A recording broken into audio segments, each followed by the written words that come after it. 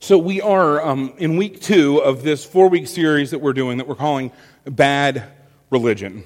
Bad Religion. And what we're doing is we're looking at what happens when good religion, for us, Christianity, goes bad. What does it mean when this call we have to follow Jesus, to be His disciples, what does it mean when it gets unbiblical? What does it mean when all this extra biblical stuff gets added to it? So unbiblical would be things that would be sort of against what the Bible teaches. Extra biblical would be things that we add on that aren't part of Scripture. What happens when this faith at who the very core is the person and the work of Jesus, what happens when it becomes toxic and hurtful to people?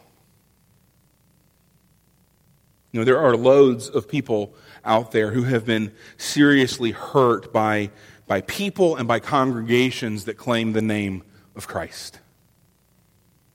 There are people out there whose experiences have been so upsetting, so dissettling, so at odds with the faith of God that they read in Scripture that it becomes a cognitive dissonance that is too strong for them and they walk away from the church. Now, I'm not talking about people who are rejecting the gospel. There are people who, even when presented the gospel in a clear and winsome way, they reject it and they reject Christ. And it breaks our heart, but we know even from Scripture that there will always be those who in their pride, in their hubris, are unwilling to submit to God. Now, I'm not talking about those folks. I'm talking about people that have been beaten down by a religion that holds on to things that aren't in Scripture. I'm talking about people who've heard one too many times when they walk into a church building, "Oh, we're not those kind of people." The people who walk into a church building and say, "If you want to worship with us, you've got to get your life cleaned up first." The people who walk into a church building and say, "Before you worship with us, you best cover up those tattoos. Take that dye out of your hair. Sell your motorcycle. Be just like us." This is a real issue. And it really does drive people away from Jesus and from God, because there's all of this junk that gets built up, and that junk creates this wall that prevents them from being able to see the beauty of who Christ is and His heart for us. That's what we're talking about these weeks when we're talking about bad religion.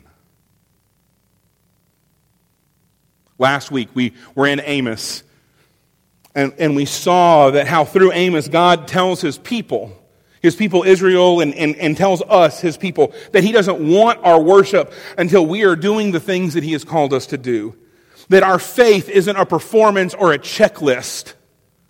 That it's to be this lived out thing. It's to be this outpouring of grace and love into the world that is a reflection, albeit a very weak one, of the outpouring of grace and love and mercy that God has poured out onto us. To put another way, that our faith is about growing in Christ's likeness.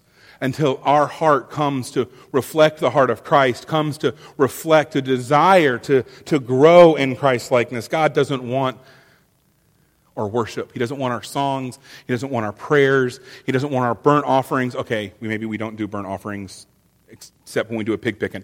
But He doesn't want that stuff. What He wants is our heart.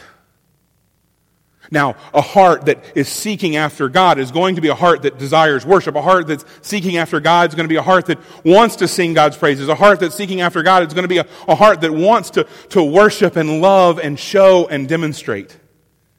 But it's not the performance, it's the heart. This week, we're going to be in Jeremiah 23. So if you've got your Bibles with you, go ahead and start turning to Jeremiah chapter 23. And what we're going to be doing this week is we're going to be looking at what happens when religious leaders, what happens when people who should know better become part of the problem. You know, we know all the horror stories about bad leaders and bad leaders in the church, stories of abuse. Physical abuse, sexual abuse, emotional abuse. We know the horror stories of immorality, of being caught in the quarter in New Orleans with a woman who's not your wife. Happened a couple of times in the 80s. We know the horror stories of just sort of skeezy behavior. The stories of theft. I know of a former Baptist pastor in Virginia who got fired from multiple churches because he kept stealing from the churches. You would think after the first one, someone would get the message. We know these stories. We know bad leadership. We know it's there. And Jeremiah is faced with bad leadership in his day. That's what we're going to see here in Jeremiah chapter 23. So if you'll turn with me, Jeremiah chapter 23, we're going to start with verse 9, and we're going to read through verse 32. I know it's a lot. I actually cut it down. For those of you who are maybe new with us, haven't been here, we stand when we read God's Word, but I also understand that sometimes standing for long periods of time for people isn't great. This has been brought home to me because I have a wife who's pregnant. So if you need to sit down or you need to stay seated while we read God's Word together, please feel free to do so. But will you stand with me as we read God's Word together?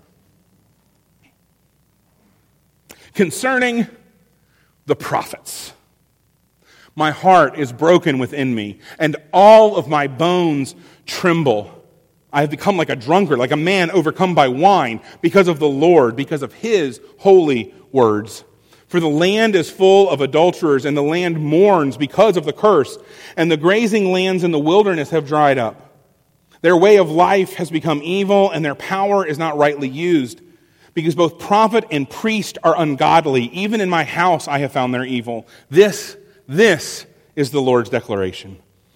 Therefore their way will seem like slippery paths in the gloom. They will be driven away and fall down there. For I will bring disaster on them, the year of their punishment. This is the Lord's declaration.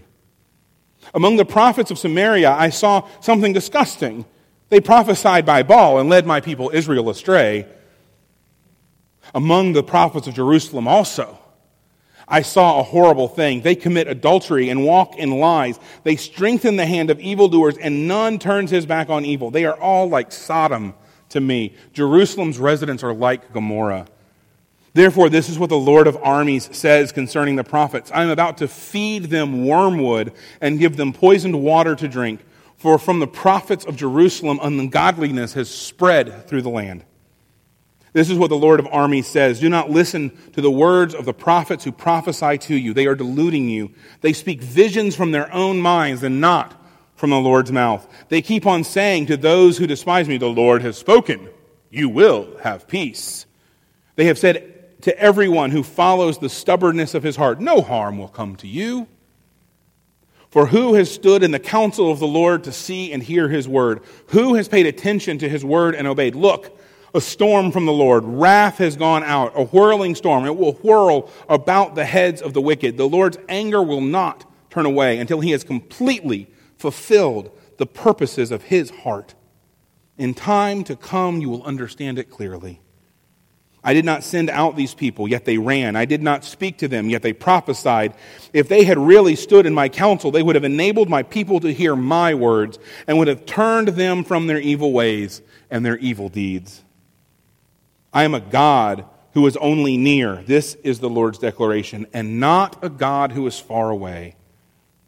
Can a person hide in secret places where I cannot see them? The Lord's declaration.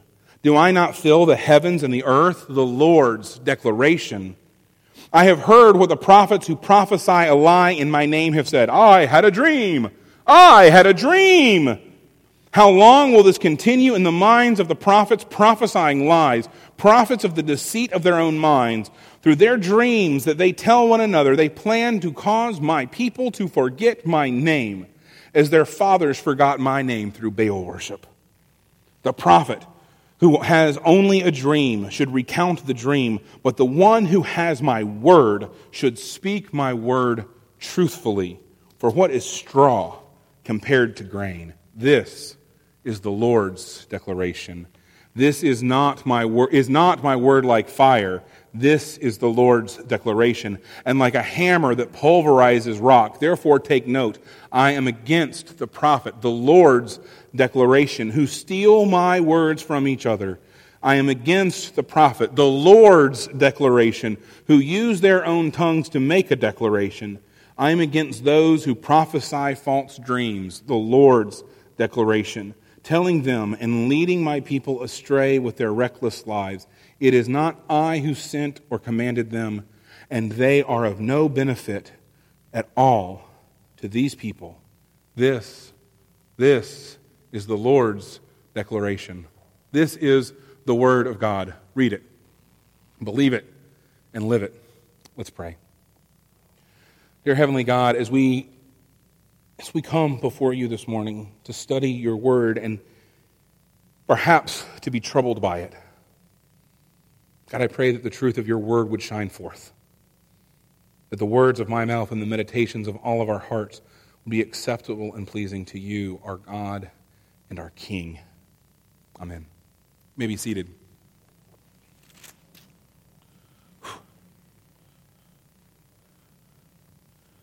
So there's this term that we actually get from Jeremiah called the Jeremiad, which is like this rant. This is a Jeremiad.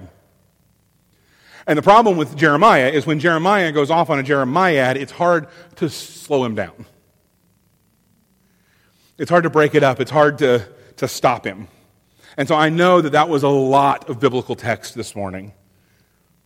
But it's one of those things, you start reading it and there's not a good place to stop. Because Jeremiah is on a roll. We talked last week when we talked about Amos. We talked about the need for us to locate prophets in the particular time and place in which they prophesied. That it helps us to understand what the prophets are saying when we understand the background against which they are prophesying. You know, Jeremiah is a little harder to do this for than Amos, although not as hard as Isaiah. You know, Amos is a short book. Amos is one of the so-called minor prophets. Not that his prophecies are minor, but because it just means small. But Jeremiah is one of the longest books in the Bible. Jeremiah is a major prophet, and he prophesies for a longer period of time. At least we have a recording of his prophecy for a longer period of time. So he's a little harder, but we can still place him. So let's place him first in a place. Jeremiah is prophesying in the kingdom of Judah. So this is the southern kingdom. Just real quick refresher. After Solomon, the kingdom of God, the kingdom of Israel, splits northern kingdom and southern kingdom. Eventually the northern kingdom, which in this text has been referred to as Samaria. The northern kingdom is carried off by the Assyrians. The southern kingdom is all that is left. Eventually, the southern kingdom will be carried off by Babylon. So we are prophesying in Judah, and we are prophesying in Judah after the northern kingdom has been already carried off by the Assyrians, which leads us to the time. When is Jeremiah prophesying? It's one of those things. He's prophesying at the end of the southern kingdom. This is one of those times where we can really nail down the years that Jeremiah prophesies, which is not always the case. Sometimes we've got ideas, we've got some ranges, but we know when Jeremiah is prophesying because we know from Babylonian records when Judah is carried off. And so Jeremiah is prophesying from the year 626 BC to the year 586 BC. Now, those of you who don't think about BC a lot, remember BC counts down instead of counting up. So this is 40 years. He's actually prophesied probably a few years after, because we know that we have some of Jeremiah's prophecies after they've already been carried into Babylon. And they're carried into Babylon in the year 586. That's the year of the exile to Babylon. So it's roughly 40 years. And so what we know is that Jeremiah is there for the downfall of the southern kingdom. He's there for those last few very turbulent years of the kingdom of Judah. In fact, during the time of Jeremiah, nobody stays king for very long in Judah. Because what's happening, there are multiple kings. There's this thing where the king of Judah sort of sells out the kingdom to Egypt because he doesn't trust God to protect God's people. Instead of trusting the will and the power of God, he trusts the sword arm of Pharaoh. And so he sells Judah out to Pharaoh, and then the Pharaoh doesn't like who the king is, so he replaces him. And at this point, what are you going to do, right? Because you've already sold yourself out to him. And then the Pharaoh goes to war against Babylon. Babylon wins, so Judah sort of becomes a puppet kingdom of Babylon for a while. And Babylon sort of goes, I prefer this brother over this brother for the king. Oh no, 6 months later, I've changed my mind. I actually prefer this brother. And so it's this very turbulent period that ends with Babylon coming in, crushing Jerusalem, and carrying the people into exile. That is the background to Jeremiah. That's the background. That's what's happening. That's what's getting ready to happen when Jeremiah starts concerning the prophets. What we see here is we see Jeremiah shaken by the evil of the prophets and the judgment of God that God is going to pronounce on him. These first two verses, 9 and 10, this is Jeremiah sort of talking about Jeremiah's feelings. And then in verse 11, he sort of switches to the perspective of God. But these first two verses, 9 and 10, this is Jeremiah sort of laying out how he feels because he knows what God is about to bring. See, for years, Jeremiah has heard all of these false teachers, false prophets, all of these lies swirling around Judah. He's watched these prophets deceive the masses with their empty words of comfort and assurance. Don't worry, God will protect you. Don't worry, you're fine. Not to throw Bobby McFerrin under the bus, but don't worry, be happy. Jeremiah has witnessed the hypocrisy and the sins in the lives of these religious leaders, and seen that corruption sort of spill out from these leaders and fill the land. And in the midst of this, he has this encounter, this fresh encounter with God. And he receives this word of judgment against them, and it overwhelms him. He's utterly staggered. Right? He tells us that he's staggered like a drunk man by the word of God, by the anger of God that burns against these false prophets. And now we begin to hear God speaking through Jeremiah. We see that the religious establishment was evil and practicing wickedness, not just in their private lives, but in God's house. That God is allowing them to walk and fall on this slippery path. Both the northern and the southern kingdom were guilty in their own ways of leading the people astray. In verse 13 and 14, we see this. You see, the Samaritans prophesied wrongly. They prophesied by Baal. But the prophets of Jerusalem were even worse. Because at least the prophets in Samaria were honest enough to acknowledge that they were prophesying by a false and pagan deity. But the prophets in Jerusalem were prophesying falsely in the Lord's name. They were taking the name of the Lord in vain. They were rotten. And they were dragging the rest of the nation into their wrongdoing. And God says, I will judge you severely. For those of us who are leaders, those of us who are elders and deacons and people who are leaders in the church, I want to speak directly to you for a second. You have a responsibility. Because those of us who God has called out to be leaders in God's church are going to be judged by a different, higher standard. Because God has said, I am pulling you out to help shepherd my flock. And if you screw it up, if you mess them over in my name, pardon the expression, but quite literally, there will be hell to pay. That's what's at stake with these leaders. That's what's at stake with these false prophets. See, hindsight is going to show them later how right God was in His judgment and how wrong the false prophets were in their message. But the people of God should have been listening and should have known already. The prophets should have been preaching a message of repentance, a return to following God, instead of telling the people what they wanted to hear. Because the prophets, everything is falling apart around them. They can see it. They can see everything falling apart around them. And the prophets of God keep saying, you're fine. You're one of God's people. You don't have anything to worry about. You're not doing anything wrong. You don't need to repent. It's all of those people out there who've got to get things in line. The prophets of God should have been preaching a message of repentance, preaching a message of a return to God instead of telling the people what they wanted to hear. And so they manufacture dreams.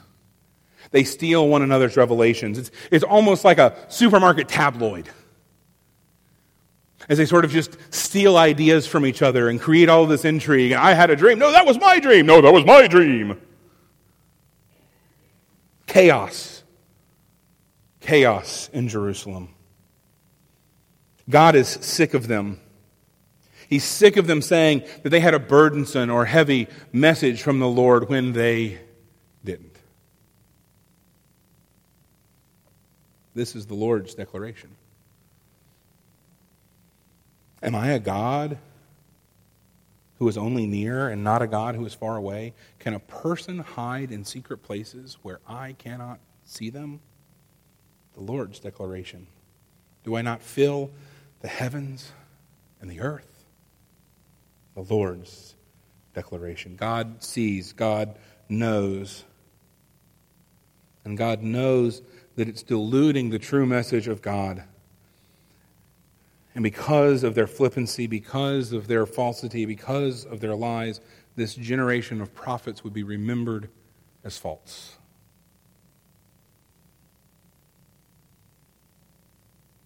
God is a God of love. God is a God of grace. God is a God of mercy. But God does not tolerate lying and hypocrisy when it is done in His name.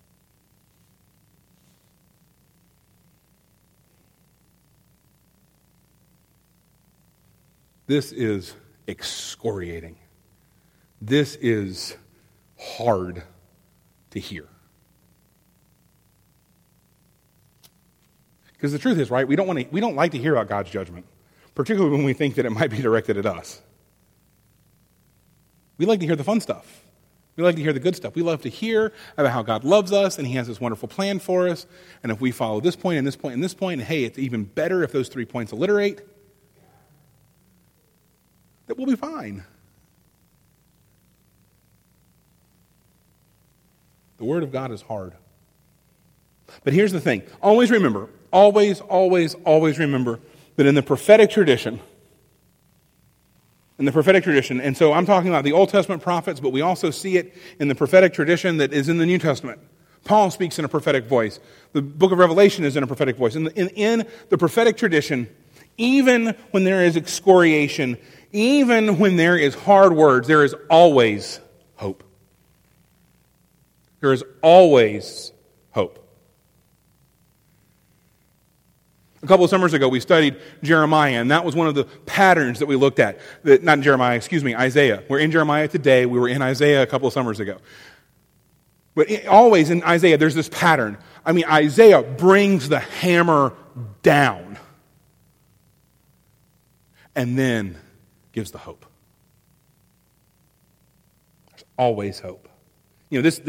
This passage in Jeremiah is scathing. It is a Jeremiad. It is a rant against the people's sin, against false prophets, against lying and falsity and falsehood and toxic, bad religion.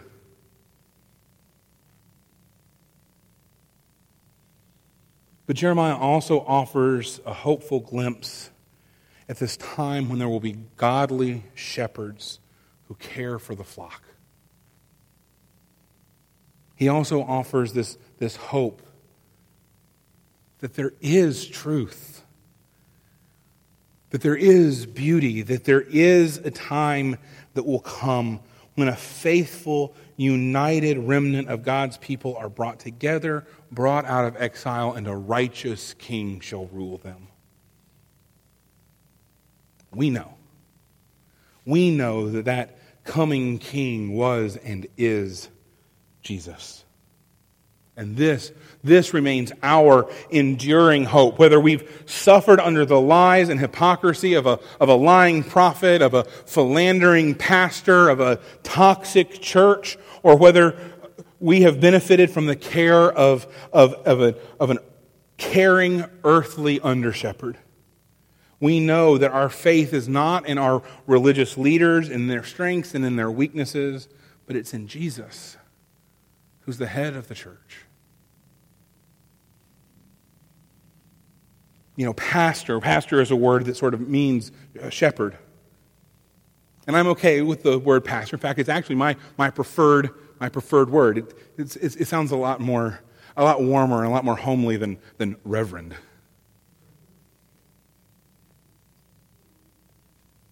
There's nothing reverend about me.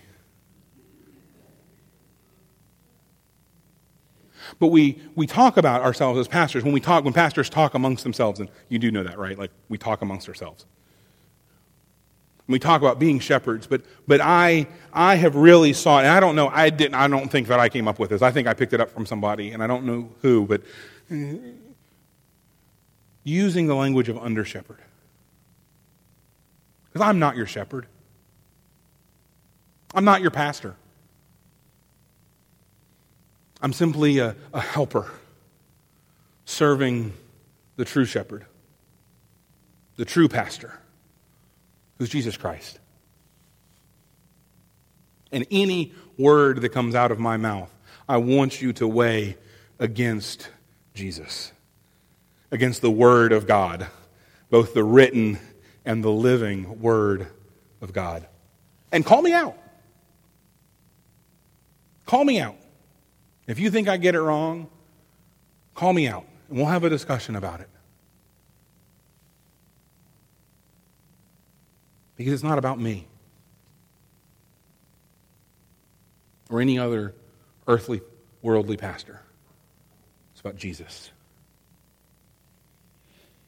Often when we think about bad religion, we think about the moral failings of religious leaders, and we talked about that already, and man, we've had some humdingers of some examples in the last couple of years. We see leaders fall into greed, into lust, into ego, into pride. See leaders being destroyed by sin while preaching against it from the pulpit. But there's another common tell of bad religion. And that's a focus on judging others, on pointing out others' sin, on embracing a kind of legalism and being graceless in doing so. And I think this is where a lot of us have an issue. Jesus thought so too, right? Because he remember that whole thing about a speck in a log? Jesus is speaking to this tendency that we have to look at other people and want to point out their problems instead of dealing with our junk. And this is where Scripture challenges us to understand that bad religion sometimes means ignoring a key component of the gospel message so that we can tell others what they want to hear. Sometimes it can mean ignoring the truth that we sin. You know, we shouldn't be here on Sunday morning to hear how wonderfully righteous we are as compared to those people over there. Now, for the record, we're Baptists, so we are better than the people down at Trinity, but that's a whole other conversation.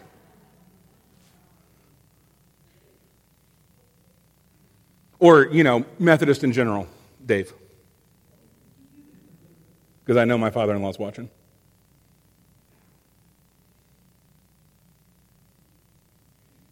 And that's what we want to hear, right? We want to come. We want to hear how bad they are, how bad the world is, that the threat is external. The threat isn't external. The threat's internal. It's in here. And we need to be held accountable. That's what God's Word does. God's Word holds us accountable. His message of repentance and turning back to Him is as relevant to us today as it was to the people of Jeremiah's day. Man, I really hope that the mess and the chaos and the disorder that we see out there is not reflective and not identical and not an example of the threat and the mess and the grossness that happened before the exile. Because that was a bad time. But that message of repentance, that message of turning back to God, they needed to hear it, and we need to hear it. Telling people what they want to hear instead of what they need to hear is not limited to Old Testament prophets, right? We do this. How many of you know the story about a pastor who was told, "Pastor, you can preach on anything, just don't preach on that." "Hey, Pastor, you can preach on anything, but the day you go after my livelihood, the day you go after my sacred cow, is the day that I pull all my money out of this church and go to the deacons and say it's time for a new pastor." We know those stories. You've heard those stories. Some of you maybe have lived those stories.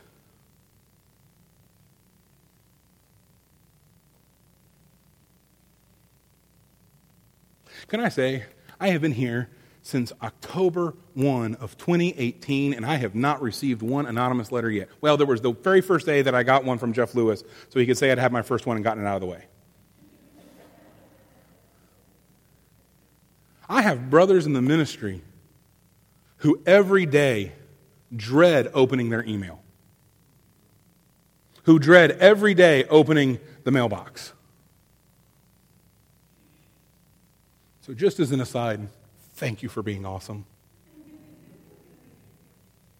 I don't know how you talk about me behind my back, but at least you don't do it to my face. Avoiding facing the truth is a typical human response, right? We don't want to face the truth. Our brains play all sorts of games doing it. This has happened. You had that friend when you were like 18 years old and he decided he was going to grow a mustache. And it was a pencil-thin mustache, but not the Boston Blackie kind. And it looked bad. And he asked you about it, and you're like, "Oh, man, yeah, you look. Go get that Ricky Ricardo jacket." Or maybe it was a girlfriend who decided that she would try cutting her own bangs. "Oh, yeah, sweetheart, it looks great. Hey, can I give you Angie Levin's phone number?" We want to avoid our own truth. There's this song. I don't know how many of you know this country group, Confederate Railroad. Confederate Railroad has a song, Black Label and White Lies. And it's about this man who through his fast living has run his wife off. But he had spent so long telling everybody how great she was and how she was going to stand by her man no matter what, that once she leaves, he's got to lie to everybody else about why she left. Because he's embarrassed? Because he can't handle the truth? Taking the easy way out is usually only a short-term solution. Taking the easy way out is usually only a short-term solution. That's what the prophets in Jerusalem are doing. They're taking the easy way out, and it is a short-term solution. And the long-term correction of the exile is coming. In our personal relationships, we have a difficult message to bring and our own hypocrisy to contend with. We all have friends, family, or other loved ones who are living outside of God's plan and purposes. I was having a conversation this weekend with somebody, and my thing is the fact that, I don't want to bring people God's plan and purposes because I think I'm better than them and because I want to control them. It's because I think that living inside of God's plan is true freedom. That living in relationship with Christ is the best thing that you can ever do for yourself. To be overwhelmed with who God is and what God has done for us. But we know people who are living outside of God's plan and purpose. And we've got to start with that hard truth that we are all sinners in need of God and of God's grace. But let's be clear, we are all sinners. When you come up out of the waters of baptism, you are not coming up as a perfect creation. You are coming up as an imperfect creation born into a new life. I will be honest. I don't think standing on the street corner with a bullhorn and a big sign that says you're going to hell is an effective form of evangelism. There are people who disagree with me. I don't think that's an effective form of evangelism. I think humbly and kindly coming to people, helping them see a different path, a different perspective, showing them the beauty of God's plan is the real hope. And for us, this means living faithfully and vulnerably admitting our own failings. It means standing up and saying, man, I messed up this week.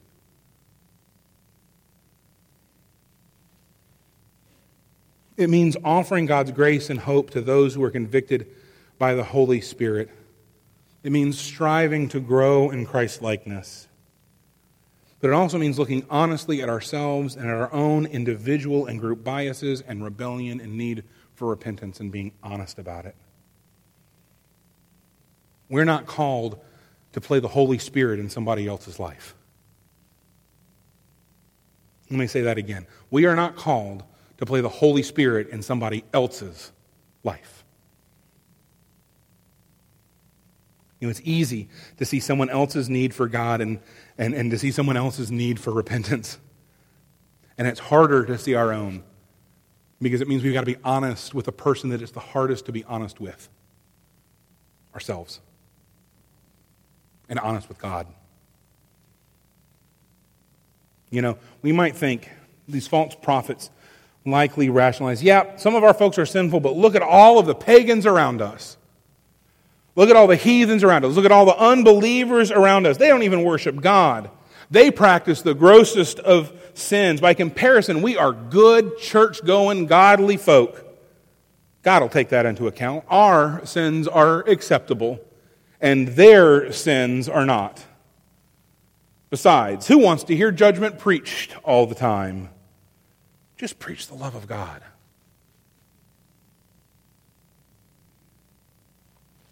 When the prophets speak, the prophets are speaking not to the outsider, but to God's people. These hard words from Jeremiah are to God's people, to us. But again, there is hope in all of this. There is hope in all of this because of Jesus. Because it is only by Jesus' grace that we are able to see the reality of our lives at all. It is only by Jesus' grace that we are able to respond to Him. It is only by Jesus' grace that we are able to follow Him. And it is only by His grace that we are able to grow in Christ-likeness. Was Jesus honest with people about their sin? Of course He was. And if there was ever a person that had the ability to walk on the face of this earth and judge other people for their sin, it was Jesus. But as we're going to see next week, Jesus reserves his harshest words not for those who have stumbled and who have fallen and who have sinned. No, Jesus reserves his harshest words for those that by their words and actions are hypocrites and toxic in their application of God's word.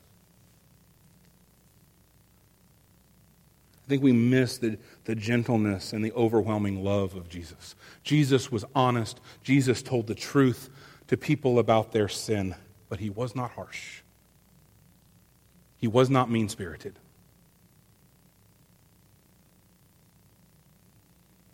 So what for us? We'll end here.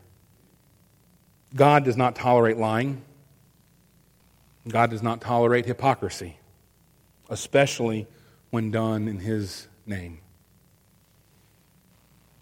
The believer should embrace truth, even if it is difficult to hear, instead of searching for voices that will tell them what they want to hear.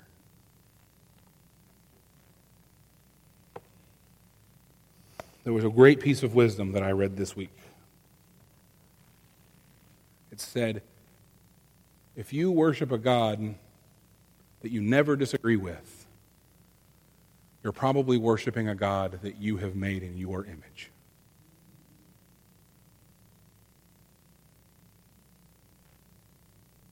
We need to remember God's call to us for authenticity and for truth and to speak His word, not ours.